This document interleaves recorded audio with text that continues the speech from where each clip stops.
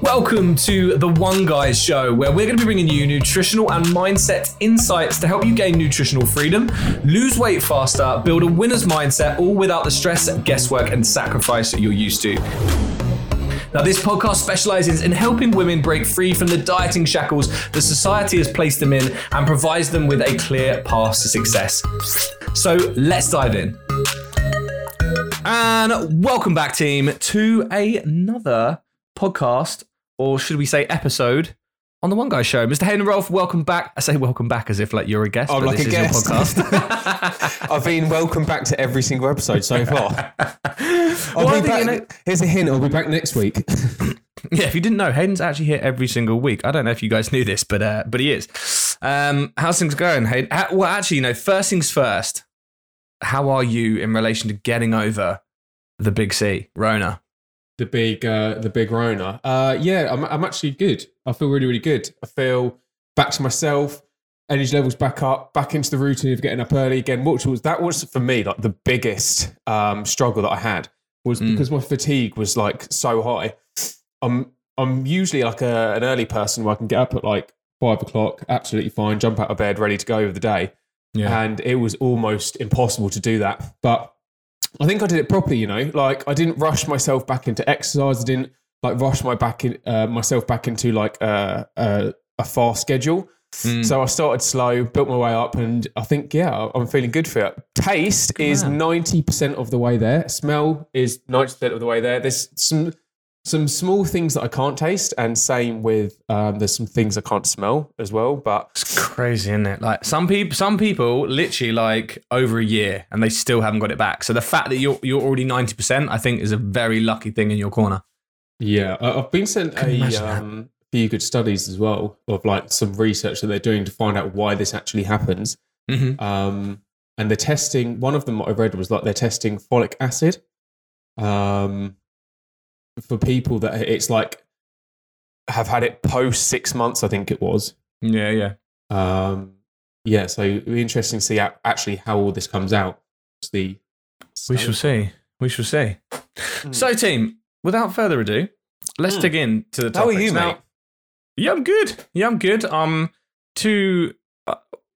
I am 20 days out from officially being a father.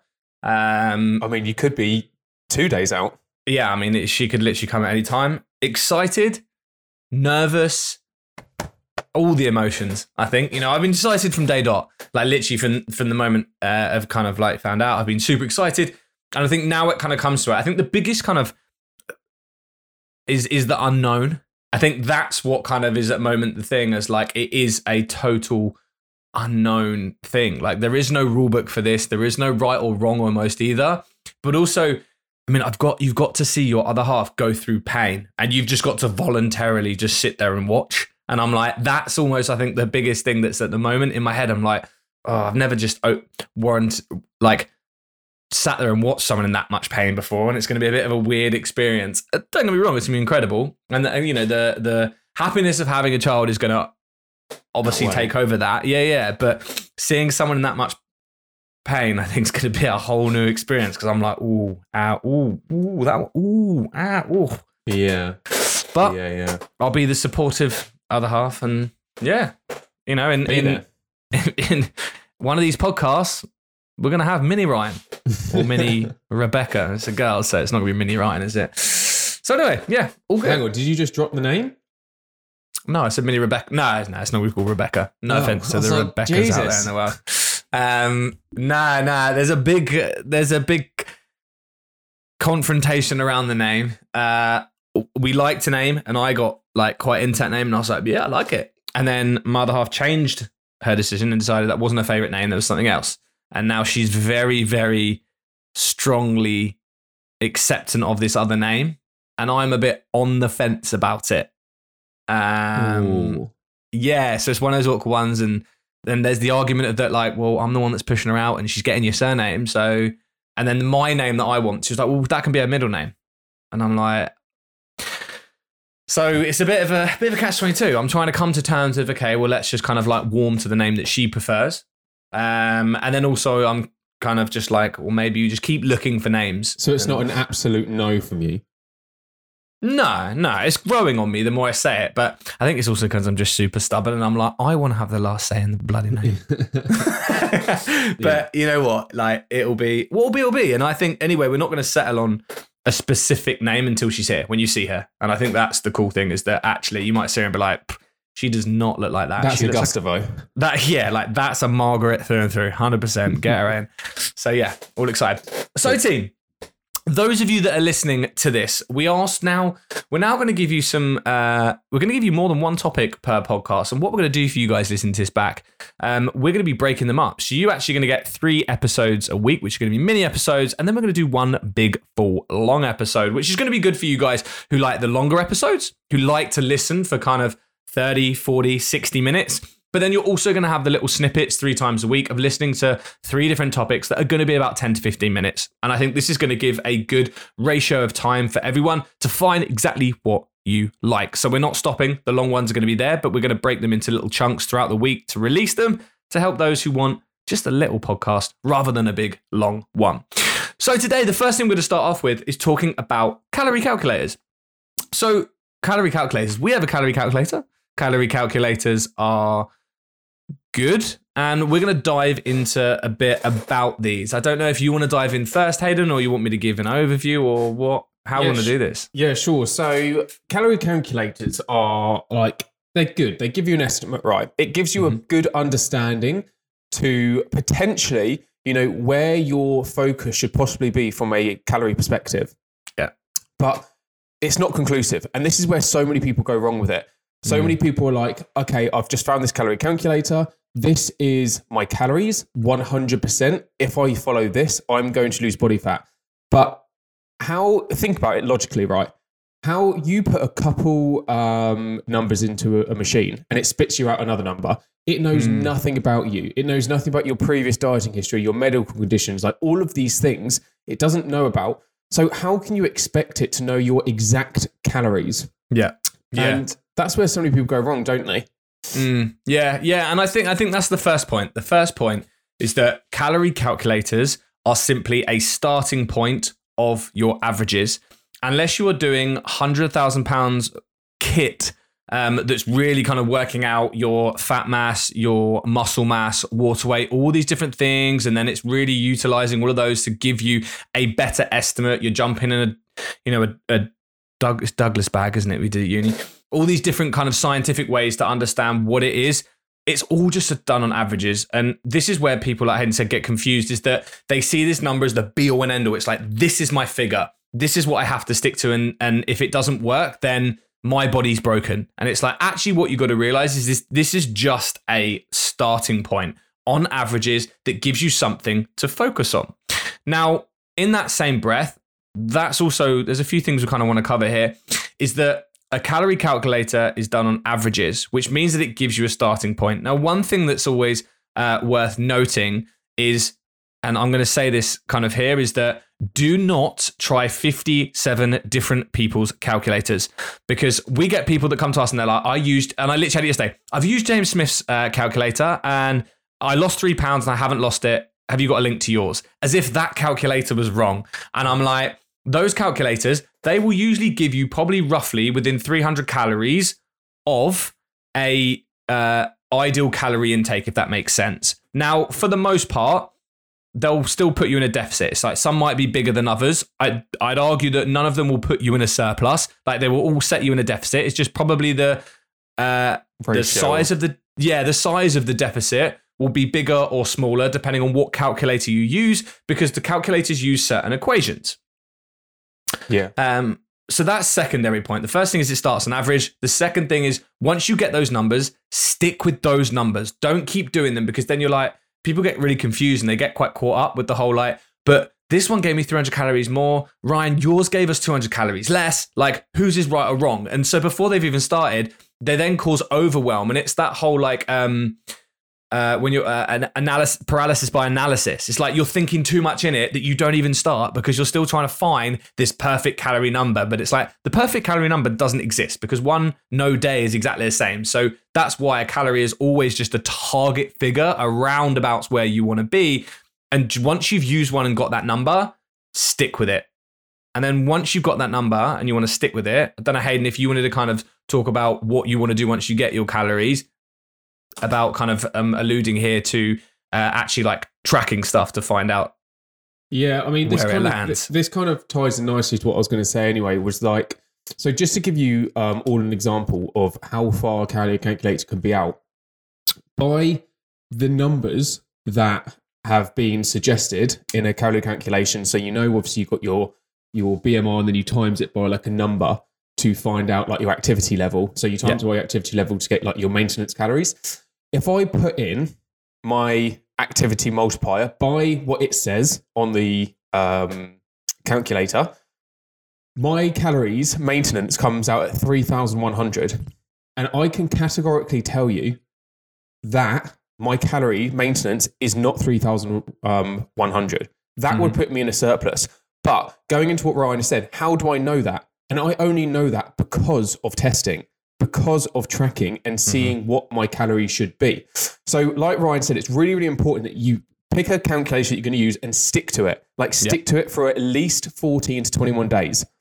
Because the only way that I found out that 3,100 wasn't my maintenance was by me actually tracking this data and seeing my weight go up and all my other measurements and stuff going up as well that came with it. In my pictures, I'm physically looking a bit more bloated and all of these things.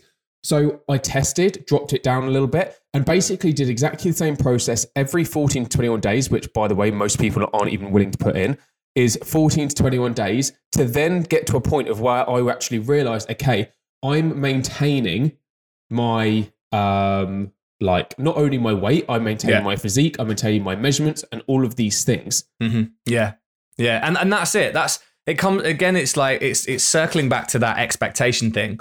It's like, you jump into it and you're like, oh, well, it's been 4 days and there's something obviously wrong with me. 4 days, but it's that's like, generous.